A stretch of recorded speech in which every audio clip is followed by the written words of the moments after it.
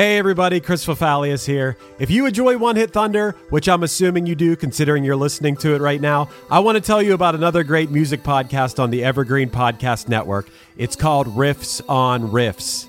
On this season of Riffs on Riffs, hosts Toby Braswell and Joe Watson are breaking down one iconic pop song each week. Everything from Taylor Swift's Cruel Summer to Journey's Don't Stop Believin' to Naughty by Nature's OPP. Each week, they crack open the song, trace its history, decode those cryptic lyrics, and unearth the hidden gems in its musical DNA. Not only do they dive into the song's history, lyrics, and impact, they also go down some fun and oftentimes hilarious rabbit holes. So yeah, if you're a fan of One Hit Thunder, I think you'll also enjoy Riffs on Riffs. So go hit that subscribe button on Apple Podcasts, Spotify, or wherever you get your pods. When you need mealtime inspiration, it's worth shopping Kroger, where you'll find over 30,000 mouth-watering choices that excite your inner foodie. And no matter what tasty choice you make, you'll enjoy our everyday low prices, plus extra ways to save, like digital coupons worth over $600 each week. You can also save up to $1 off per gallon at the pump with fuel points. More savings and more inspiring flavors make shopping Kroger worth it every time. Kroger, fresh for everyone. Fuel restrictions apply. Hey, do you have an idea for a podcast but don't know where to start? Or do you have an already existing podcast that you want to take to the next level? Well, check out WeKnowPodcasting.com. From concept development to theme music to editing to logos, WeKnowPodcasting.com is a one-stop shop for all things pod. Don't hesitate to hit us up. We're very nice.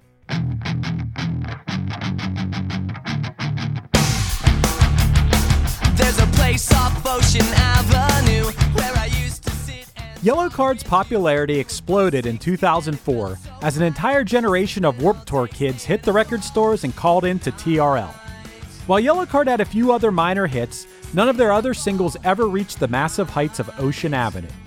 This week, we're joined by Chelsea Christer, the filmmaker behind the upcoming documentary Bleeding Audio, which is the story of contemporaries and one-time tour mates of Yellowcard, the Matches. Together, we decide if Yellowcard should run forever or if that wave should have crashed down long ago. Staying up all night. If I could find you now, things would get better. We could leave this town and run forever. One hit is all you need to make the money guaranteed, and you can live off royalties forever.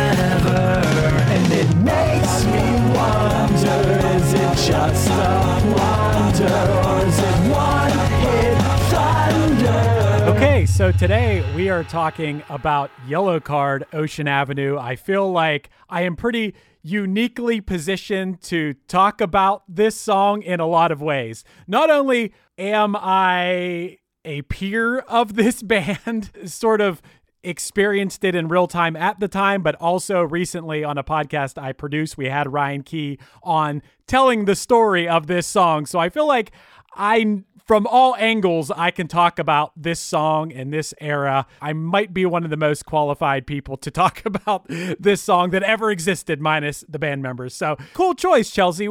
From the start here, why did you pick this song? Yeah, so I picked this song because it felt like kind of a nice tie-in with my film Bleeding Audio, which is about the band The Matches. It also felt like such a pivotal time for me and my own music discovery, and this song just kind of felt like this weird milestone or like this crossroads. And I was like, I was going through all these one-hit wonders, and I kept thinking about like all these classic tunes that I just love and listen to a lot now. But then I was like, what would be more meaningful to talk about in terms of like the context of my being here, being a filmmaker, telling a story about a band from that era and just that time period in general. So yeah, that's why I picked it, is I was like, this feels interesting and relevant. I have to say, as like the stats guy, Yellowcard has one of the most baffling chart positionings I've tried to follow in a really long time, because like, we primarily look at the Billboard 100 to decide things.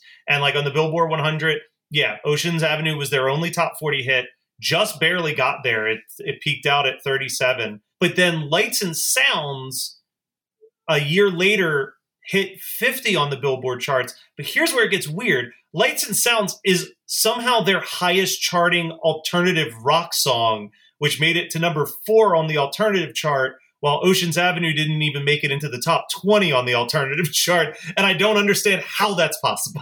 First of all, Matt, you're confusing Ocean Avenue with Ocean's 11, I believe, in your pronunciation of this song. Maybe both out at the same time or similar times. I don't know. Maybe that could be where your Pretty confusion close. lies. But Chelsea might not know this. Matt, you and I know this, and listeners know this. We don't really use the Billboard charts as the end-all be-all on deciding if a band or an artist is a one-hit wonder. This was a strange one for me because I don't think of Yellowcard as a one-hit wonder. I kind of forget that they had one hit at all. They're just one of those bands that are from our world, and by our world, I mean like the world of music that my band is in and a lot of other friends of mine's bands are in. And I'm sometimes like, oh yeah, I guess they're a one-hit wonder. Kind of like in the same vein of like, oh yeah, the Mighty Mighty Bosstones, they're a one-hit wonder, I guess. You know, it's like one of those situations. But all this stuff aside, Ocean Avenue is the song that if someone was just a passive listener at the time, they might be like, oh yeah, I remember that song. And rightfully so. I gotta say, it's a really good song. It's a really fun one. And honestly, what I would argue too is my film Bleeding Audio, we talk about the story of the band The Matches, but we also talk a lot about what the industry, the music industry was like at this pivotal time. You know, 2004 was incredibly volatile in that like record sales were fluctuating and going down, and like bands were, you know, kind of, you know, starting to tour relentlessly in order to make up for the lost income with music pirating. But like what was really interesting to me and why I feel like Ocean Avenue, you got me saying it now, Ocean Avenue is like such an interesting one-hit wonder is because to me, that was like the point when the like huge rock band or like rock stars or like the arena bands started to die. And so like this one hit wonder to us, we're like, oh, it doesn't feel like a one hit wonder. They had a career afterwards. They had other songs, but that was like all bands from then on out, right? Like think about like every band post 2004 that had like one hit and just sort of, you know, is like the medium font on all the arenas or all the like festivals, right? You know, Right. It's like those headliners, you know, that exist at festivals now, like in terms of rock bands, like there aren't really that many. Like you get one hit and then they get a career with like the one song that everybody cheers for. But like, I feel like that era and that time is it was like, oh, this is like Ocean Avenue was like one of those songs that was like, oh, this gave this band a career. And then like, that's just what it was like afterwards. If I'm making sense. That makes sense. Yeah. This was like the peak of MySpace, right? So like, I think that Ocean Avenue is one of those interesting ones where, yeah, they're a one-hit wonder in like a mainstream sense of the word. But then it's also like, you have these weird songs, like a song like View from Heaven, right? Like you have this song View from Heaven that's on the same album that like my sister, who does not listen to this type of music at all, knows and loves that song because it was like a song that was used so much on MySpace to pay tribute to like when someone's friend died. There's these weird pockets of like non-single songs that were available on MySpace players for people to put on their pages that are just as popular, but they were never like officially released as anything. And they're kind of just like these weird, obscure one-offs. That's like what's happening on TikTok right now, apparently. Like, I don't know. I don't actually have TikTok or use it, but like apparently a ton of musicians are getting crazy royalties and new virality out of old catalog songs or like B-sides or buried, you know, like tracks because it's part of some TikTok trend, you know, some like buried track from Paramore just suddenly, you know, got all of this play because of TikTok. Yeah, I am on TikTok, and just recently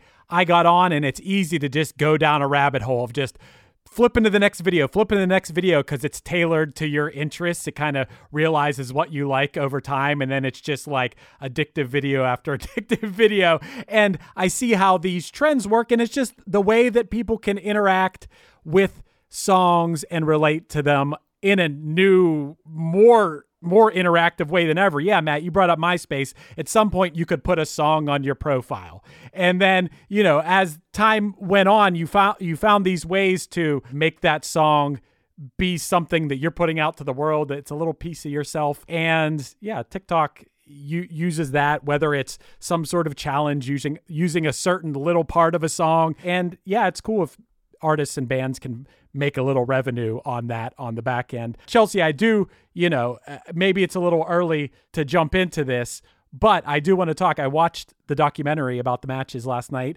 and it's awesome. I've been a fan. I've been a fan of the matches for a long time. I felt a lot of connection. I feel like those were guys we maybe crossed paths once or twice. We're from opposite coasts, but I felt a lot of the story there. Just like the matches, my band Punchline was a band that hopped in the van and did relentless touring with some of the same bands. I'm surprised that we never ended up touring together, and I love the band. I mean, how I was first made aware of the matches is because we were on a compilation album together called A Santa Cause, which was a Christmas compilation. And the Matches song on there, and I think Matt agrees with me, is my favorite Christmas song ever. I don't know that it's necessarily even a Christmas song, but December is for Cynics is my favorite Christmas time song ever. I think that song's amazing. When I watched the documentary, I can't help but think to myself, yeah, the Matches were hitting at that very strange time of the whole music industry was changing. And, when you look at the people from Epitaph talking about it and being like, why didn't this catch on in that massive way? I'm thinking to myself, well, maybe it was, and people just weren't realizing, which I think you touched on in the documentary. And I want people to go watch it. I don't want to spoil anything about it, but I think they had everything. They had the look, they had the live show, they had the songs for sure. I think that maybe to a certain extent, maybe the songs went a little over people's head, both musically and lyrically. That's my opinion. Maybe they weren't straightforward enough for the lowest common denominator of people, because look at some of the songs that become popular. We did an episode about Hoobastank The Reason recently, and I'm like, oh, this song is just so straightforward and so whatever. And the Matches were musically so interesting. How was Salty Eyes not a massive worldwide hit? It went above people's heads in some way. And maybe they were ahead of the curve in some ways, Yeah. I definitely wanted to get into this, and I think this does relate back to Yellowcard and this whole era. But when does the documentary actually come out for everyone to watch and not just special people like me and Matt? Yeah. First of all, so Bleeding Audio, we're working on it. We've just finished up our film festival run. There might be one or two outliers, but we have a couple kind of bonus screenings. It's been a very weird experience as a filmmaker because we kind of had to navigate the film festival circuit virtually, which is very different, very weird. We are in talks with distributors, and we are just kind of trying to find the right fit right now. As soon as the ink is dry, everybody will know. Nice. And what we're aiming for is typically once you kind of sign that distribution deal, there's about a 3 or 4 month deliverable period where you just sort of prep and get everything together.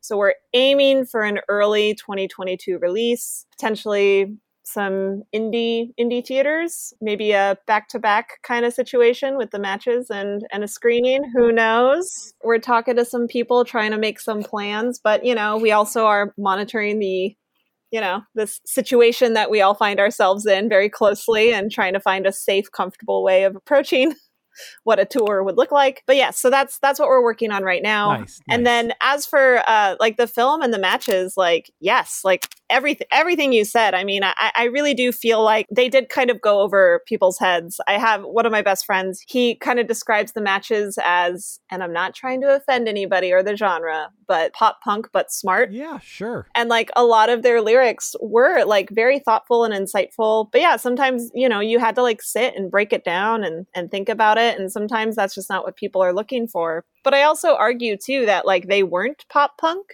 but they kept getting put into that box. For sure. Well, I'm not trying to say that they wrote pop songs that were kind of like fucked up pop songs, right? Yes, they were like yes. kind of poppy, sort of punky, but sort of like weird and arty.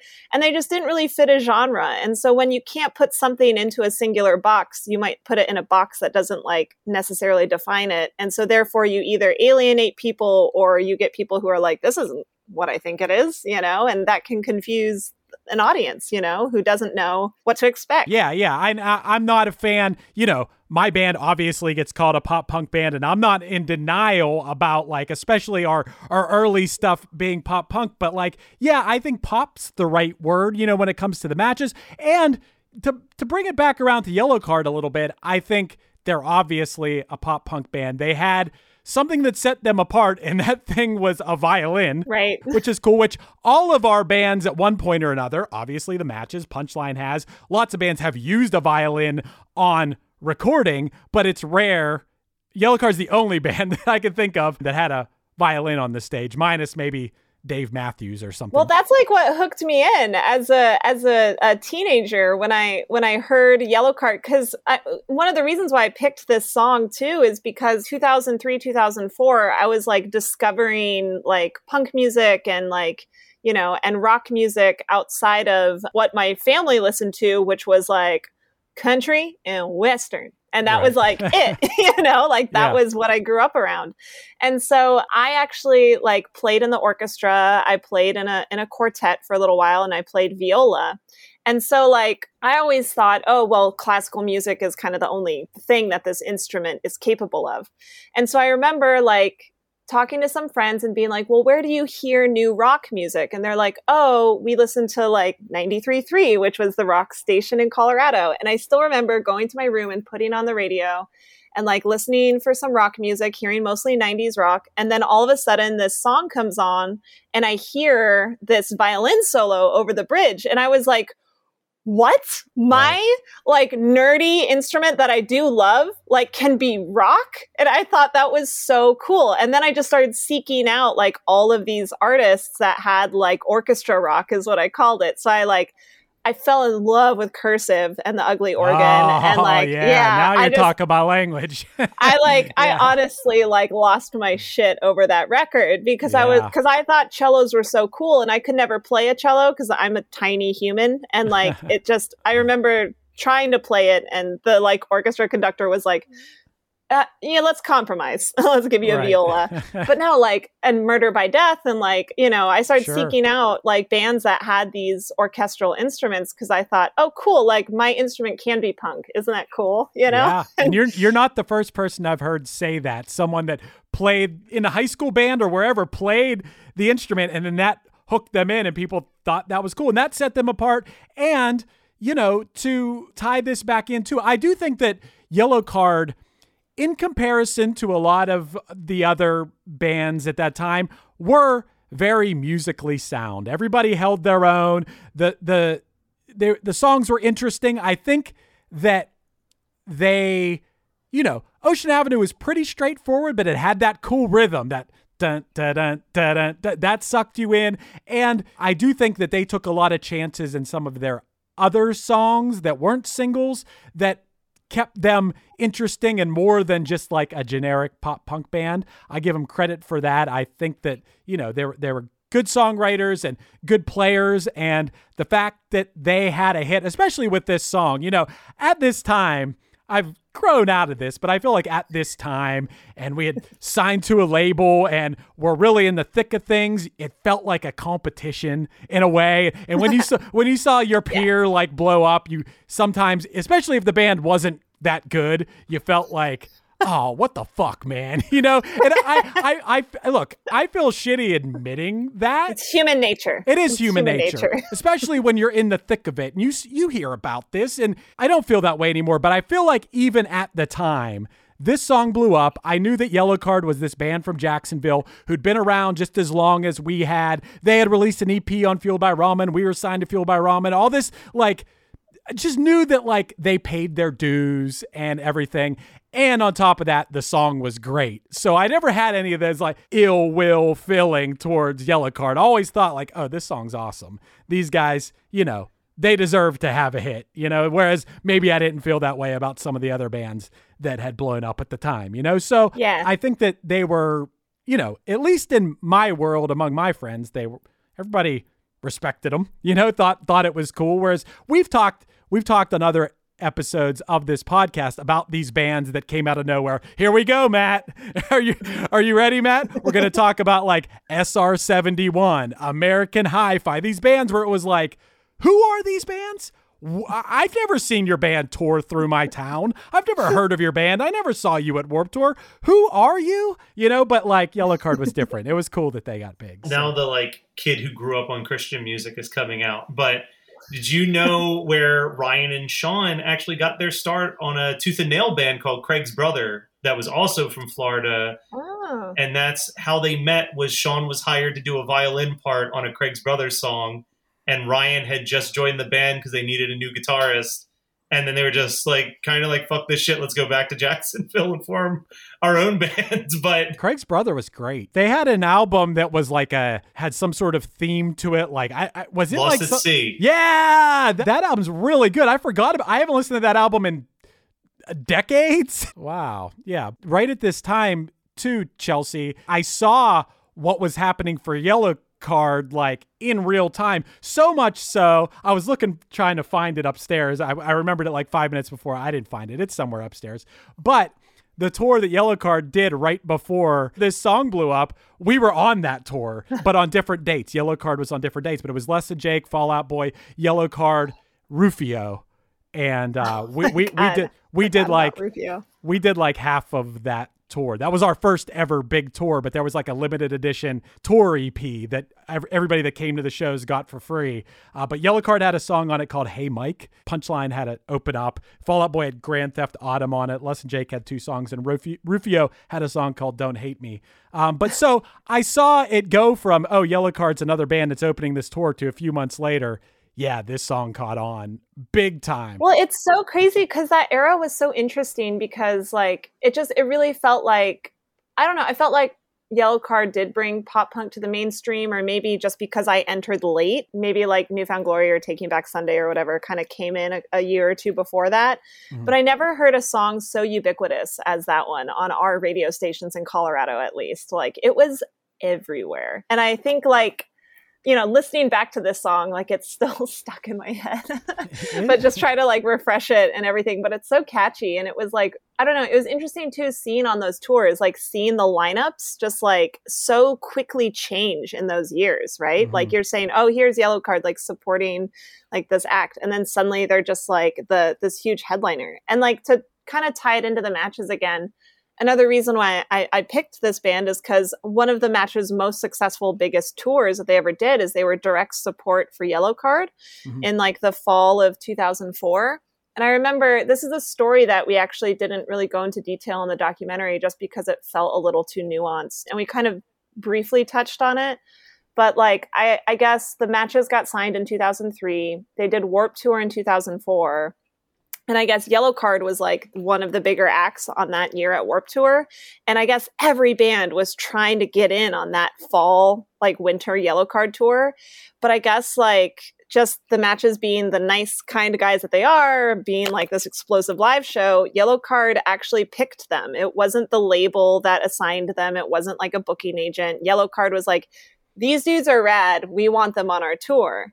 And so there's a story in the doc about, you know, the Matches going out and selling CDs in the crowd, you know, and it was those Yellowcard tours that, you know, they were playing for like 5,000 kids a night, and they were able to like go out and they were selling like hundreds and hundreds of CDs every single night, which I think was like, I mean, a testament to them as like entrepreneurs and just like going out and just like hustling. But also, I mean, as a little kind of side note is that like SoundScan didn't believe that they were selling that many CDs. Right. Yeah. This is Krista Makes, guitarist and vocalist for Less Than Jake, and host of Krista Makes a Podcast, a songwriting podcast where every week I'm joined by an amazing guest to break down the writing, recording, and release of one iconic song from their career. In our giant evergreen back catalog of episodes, we've had rock legends such as Dee Snider and Huey Lewis, punk rock favorites like Mark Hoppus, Fat Mike, and Brett Gurewitz, and up-and-coming artists of today, such as Liz Stokes of the Beths and Genesis Owusu. We've had guests from all genres and styles of music, and I guarantee that if you peruse our back catalog, you'll see several episodes that'll make you say, man, I gotta hear that. Whether you're a fan of music or a creator of music yourself, you'll take away a whole new appreciation for the songs you know and love. Krista Makes a Podcast is available for free on all the places you could possibly listen to podcasts, and new episodes come out every Monday. Hello out there! Yes, hello out there, everyone. I'm Hal Schwartz. And I'm Flynn McLean. Together we host None But the Brave, a podcast dedicated to the music and career of Bruce Springsteen. Bruce and E Street Band are on tour right now for the first time in 6 years, and we're taking a detailed look at what's happening on stage in our bi-weekly episodes. We've also been recently joined by some very exciting guests, including rock journalist Warren Zanes and Stephen Hyden, Backstreet's Magazine founder Charles Cross, and Barstool's Kirk Minahan. If you're a diehard Springsteen fan, this is the show for you. So please subscribe to None But the Brave on your favorite podcasting platform, and we hope to see you further on up the road. Thank you so much. We'll be seeing you. Because they were just actually trying, they were actually Right. going out and meeting people. And it's just like so crazy to me that like something that was so pivotal for them, this amazing promotional like Yellow Card tour, ended up like kind of causing a little bit of drama for them, like in the industry, Because you brought him up, I want to talk about him a little more because I did think that was really interesting when I watched that. First of all, also, so many points when I was watching this, and I was always, the matches were friends of ours. Like I said, we played a few shows here and there, but so many things I related to, and the going out, and we would go to shows we weren't even playing, Warped Tours, whatever, and we would walk the line. And I was the worst of it of my bandmates. I'll admit to that, because I was kind of shy to go up and talk to people, but my bandmates weren't. And you'd walk around with a Discman, put the headphones on people's heads, and sell CDs for $5. And it was, there you saw the certain bands doing it, who did it, and hustling. And some of these people are people that still like my band today, and who'd be like, oh, you sold me a CD for $5 in line at this thing or at the mall or something like that. And that hustle and work ethic, I love that. When I saw all those parts about the matches doing that, I'm like, oh, that's awesome. The SoundScan thing you brought up, yeah, bands were fudging those numbers like crazy. And it sucks for the matches who actually were selling that many CDs, that SoundScan was suspicious of that or whatever. Yeah. Well, and especially because a lot of artists too, at that time, like if physical media and CDs are not selling as well, but you kind of go out on tour and you've got like your merch person who's like, cataloging everything, like, oh, a little fudged number, feels Right. harmless, right? Right. But yeah, it was definitely just like a really interesting element to their story. But they said that Yellow Card tour was amazing for them. And it was such a great experience. And they had so much fun. And it was just wild, to go from these little shows to like these 5,000 cap rooms that Yellow Card was playing and headlining, Yeah. It's another thing that I thought was interesting that you touched on, and it is so true. If somebody is in a band out there, whether you're starting out, it doesn't matter where you're at in your career, but it's so interesting. I actually noted when I was watching, I was like, wow, that's the first time I heard anyone say that. And it's so true in my own experience too, is that once again, I don't really know them personally, but they came across as really nice guys in the documentary. I could feel that. I could see that. And introducing yourself to other bands, whether you're opening for them in your town or if you're on something like a festival or a tour, and making that personal connection with a bigger band and them seeing that you're cool, that has helped my band a bunch of times. And more than a booking agent or, oh, look at their numbers right now. Sometimes that's all it takes. There's a bunch of tours that we've got.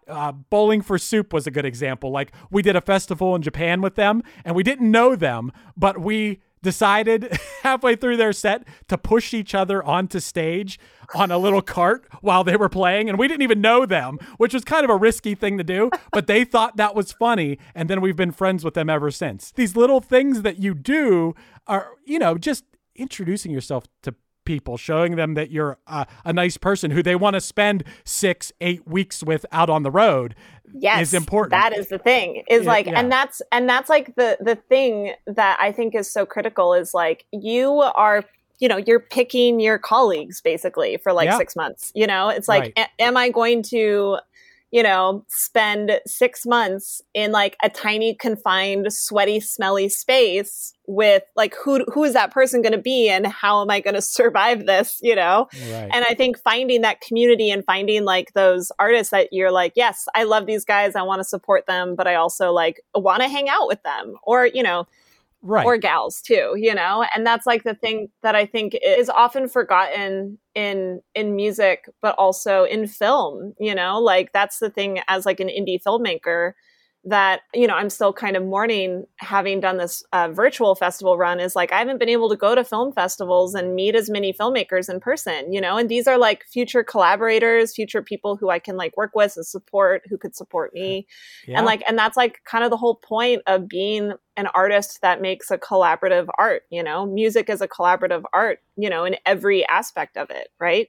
Whether it's like writing or recording or producing or like, performing and touring, like it requires a village, and so does filmmaking, and I think like we forget that, it's not just about the agents or the industry people. It's about just being a good human and like connecting with other good humans, It's common sense, right? Yeah. It should be common sense that going out and talking to other people, and this kind of relates back to Yellow. Okay, first of all, got to give Yellow Card credit once again. They could have taken anyone out at that point. They're big enough where they're probably going to sell those shows out regardless of who the openers are. So I give them credit for being like, okay, part of it might have been like, okay, these guys are on Epitaph. They've been working hard or whatever. So that is part of it. But also there probably were 50 other bands that they could have taken. So they were like, okay, we want to spend time with these people. But, this common sense thing, which may be a little bit lost now in the age of, once it was all online promotion. Because another thing that I've brought up lately is use of pass out flyers to your shows. Go to another show and pass out flyers to your show. Make those personal connections with people in person. And I don't want to say that this is the norm, but I think now it's just more strategic how these tours are put together. I mean, but also I don't know. I mean, so I can't be some authority on this, but I know that like a lot of bands now on like really big tours, they pay for those slots. Like if you're an up and coming band and you want a slot on like the 21 Pilots tour, like, you negotiate what the percentage of ticket sales is, but also you pay for that slot. Like you have like a nightly fee that you have to pay for that, you know? Yep. I feel like that instantly puts a barrier between the community sense that you want to build, because it's like, oh, this isn't a friendship, this is a transaction, Yeah. And while like I think it's important, especially now in this digital era, for everyone to like understand and handle their business and like be able to separate the personal from the business, it doesn't change the fact that this is like inherently a community atmosphere. And if the only engagement with that community is transactional, then it's just not, then it loses that authenticity, and that is the same as to say about like, with fans and band, and that's why I feel like, the Matches had this very interesting cult following because they didn't just treat it like a transaction. They treated it like a community from the start, This is all, part of, I mean, it was part of, I'm using the term loosely, but punk rock at the time, especially in that era, was that it wasn't, I mean, and it got that way. I mean, eventually, especially when bands had huge hits, it got like more corporate or whatever you want to call it. And yeah, now all of a sudden you have bands buying their ways onto tours and things like that. But yeah, there was a real punk rock feeling to it. And, when it comes to this song, bringing it back around to Ocean Avenue, this song, aside from being musically sound catchy as hell, it also lyrically really grabbed you. Who couldn't relate to this in one way or another? I thought it was real interesting when we had Ryan Key on Krista Makes a Podcast. This seems like a love song, but in actuality, what he said was that it was a song about them leaving Jacksonville to move to California to pursue their dreams. And yeah, that makes sense, when you look at this. But I always deciphered it as a love song. And who can't relate to this, to the, if I could find you now, things would get better. We could leave this town and run forever. I mean, these aren't lyrics that are necessarily reinventing the wheel, but he sung them with conviction. I thought it was real interesting. Something else I found out was that a lot of hit songs, come to realize, are kind of appear and are written in 5 or 10 minutes. And Yellowcard really labored over this one. Like, they worked on this song for a long time, which was kind of, in 70 episodes of doing a songwriting podcast, usually it was all these hit songs were like, oh yeah, I wrote that in 10 minutes and it blew up and became this hit. Well, this one was a rare exception where they were like, no, we tried a lot of different things. We really had to make this one happen. And you can hear it. It's like a well-crafted song. It really is, Arguably, the verse is almost catchier than the chorus. There's a place off Ocean Avenue is what you remember of this. That first line of the song is like, if someone said sing Ocean Avenue right now, you'd go, there's a place off Ocean Avenue. It's probably why they named the song that. They just knew oh, that first line is so catchy. It's almost like the outfield, Your Love. It's like, Jesse's on a vacation far away. Yeah, that's what you're going to remember about that song, So yeah, I mean, they did it right from the very beginning, It was a great song.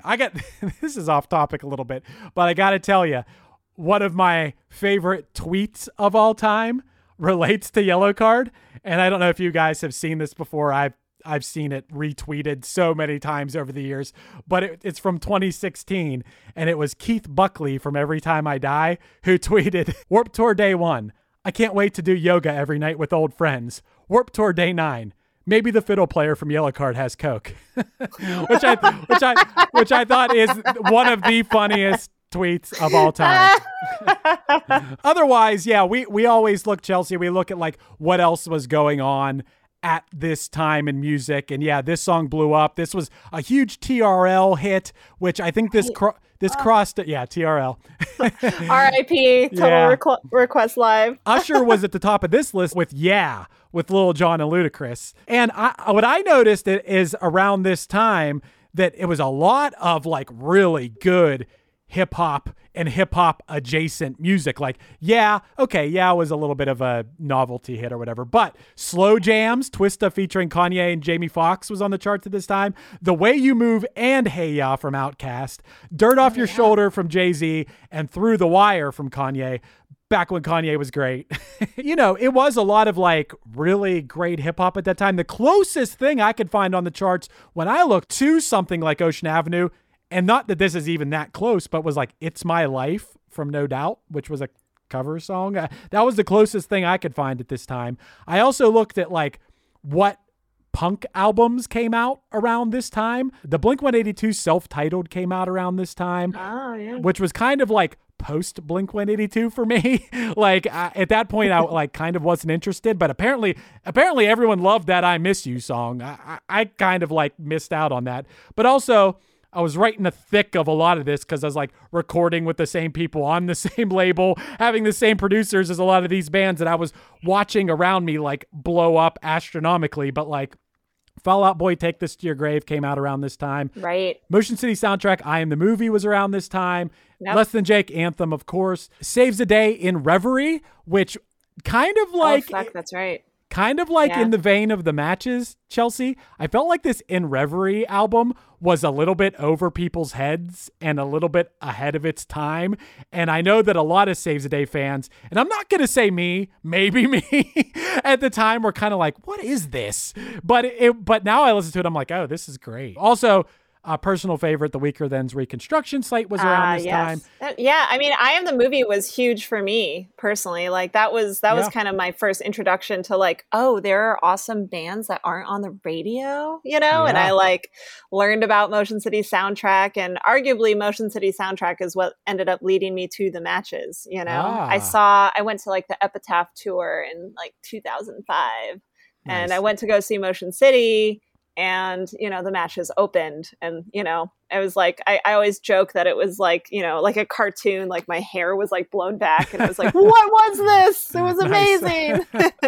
I became a fan ever since. Yeah, it was cool. It was cool seeing a couple of the Motion City guys in the film as well. Especially, I know Matt and I were especially excited to see Tony Thaxton in there, Tony Thaxton is my number one guy that I want to be friends with.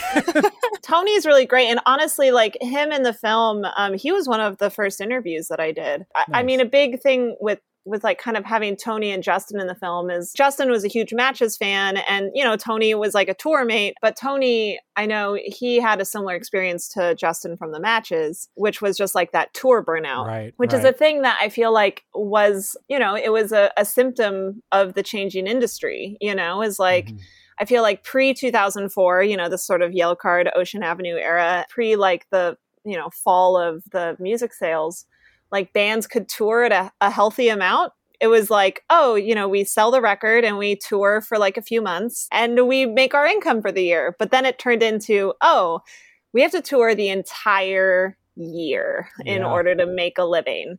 And that's like, you know, for some people it's great. And I think it's awesome. Like if you can live on the road and that's a lifestyle you want to do, but not everyone is really suited for that lifestyle. And it can be really exhausting. And especially if you can't tour at a level where you're allowed like creature comforts, like a hotel room or you know, or a bus, it kind of destroys you, you know, it's not sustainable. And I know Tony was very kind and forthright with sharing his experience. And a lot of it isn't in the final film, but he does, you know, touch on it a little bit about that, about how difficult touring really is. You touched on something too in the film that was when you hit that point, 27, 28, 29 years old, where you're seeing the people you went to high school with, the people you went to college with, they have families, they have careers, and you're in a van and you're still doing this thing. And then that's a real turning point where you have to be like, okay, which way am I going to go? And I've seen a lot of people go one way and a lot of people go the other. And there's no right decision. There's no guidebook in life. There's no rule book, but you got to decide, like, do I like this? Do I like this? Because this could be my life for forever. I don't fault people for being like, you know what, this ain't, you know. And that was one of the heartbreaking parts of the film, Chelsea. And I won't spoil anything. I'm not going to spoil anything. Watch, you got to see the film. But we can when we stop the record button, we can talk about the thing I think I know that you're talking about. Yeah, right. I love every decision that I personally have made. Wouldn't change a thing. No regrets. I think there's no rule books. We're all just feathers floating on a breeze is how I feel about it. And I don't care what generations before have done. I don't care about stuff like that. Maybe I'm an anomaly. I know that most of the people I've surrounded myself with are also of that state of mind. And I think that's a cool way to be. But, you know, regardless of any of that, I think we got to decide whether Yellow Card, you know, we all dug deeper into their catalog. I think we all know some of their other songs. Did they bring the one-hit thunder, or were they a one-hit blunder? Chelsea, I'll let you start. I mean, I don't want this to be interpreted poorly, but I never dug into their catalog any further, even though I listened to that record, which, you know, was also titled Ocean Avenue, but that's about as far as I got. And so I would say, you know, like maybe because I just listened to that song and that record, it would be a one-hit blunder because I didn't get hooked, but I don't really know. But yeah, I'm just gonna stand by one hit blunder for me personally in my orbit, because it didn't hook me any further, even though I was a hardcore orchestra rock fan. It was like, I think I just didn't stick around. So one hit blunder. I'm just gonna commit. Matt, what do you think? I'm gonna go a light thunder. I liked a lot of their stuff pre-Ocean Avenue. I love Craig's Brother, so the fact that they came from Craig's Brother, I had full support on that. I don't think that the records after Ocean Avenue had what made this album and the early stuff so special. Just for what they were doing prior, I'm going to give them a light thunder, because their back catalog pre-Ocean Avenue is really worth diving into. I'm going to give this band a thunder. I can't pretend I'm like, you know, that I'm listening to Yellow Card every day or something, but they were a real deal band. They did it the right way, you know, and they had a lot of great songs. I think they kept trying to musically top themselves, maybe got a little ahead of themselves as far as like trying to have another hit. They tried to do some cool things. I would give them a thunder for sure. This is the complete opposite of what I get mad about on podcasts about one-hit wonders, Matt. This band stuck it out. They continue to make music today, and I think they're a really good band. And I got to give them a thunder. Mad respect for Yellowcard. I love it. One last question for Chelsea. Obviously, there's still a lot of discussion with how people can see Bleeding Audio, but where is the best spot for people to go so that they're first to know when they can see Bleeding Audio? Yeah, absolutely. So you can go to our website, which is www.bleeding-audio.com. And if you're under the age of 30 and only use social media, then you can go to our Instagram, which is at Bleeding Audio Film, and our Twitter, which is at Bleeding_audio. And then we also have a Facebook, which is /Bleeding Audio Film. And you could also just sort of like put your ear to the ground, because as soon as we sign a distribution deal, I'll just be screaming and dancing and jumping around. So you'll hear it. You'll know. You'll be like, what was that? Yeah. It's awesome. There's a shiver up my spine. It's a very awesome documentary. I think whether you know the matches or you don't, that's the key to a good documentary, is that regardless of whether you were familiar with the topic of it or not, it's still awesome to watch, and I think you succeeded in that, Chelsea. So amazing job, and thanks for giving us the sneak peek at it too. Yeah, thank you. Thanks for having me. It's been lovely chatting with you guys. That 2004 era of music is near and dear to my heart, so this was a lot of fun.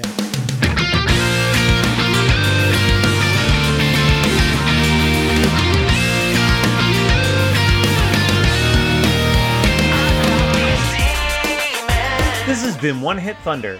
One Hit Thunder is hosted by Chris Fafalios of the bands Punchline, Pack, and Another Cheetah, and produced by Matt Kelly of Geekscape.net.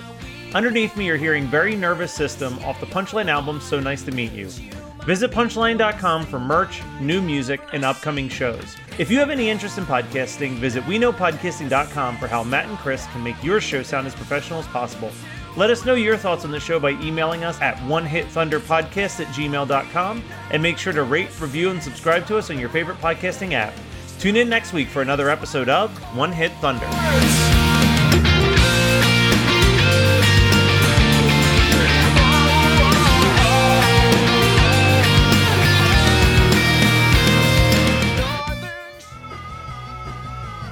You're listening to the Geekscape Network. Hey, what's up? This is Blake Weiland. I'm the host of the Tone Mob Podcast. It's a show where I interview guitar people about guitar stuff. We talk about their pedals, their amps, their accessories, their preferences, all that stuff, as well as a healthy dose of whatever comes up.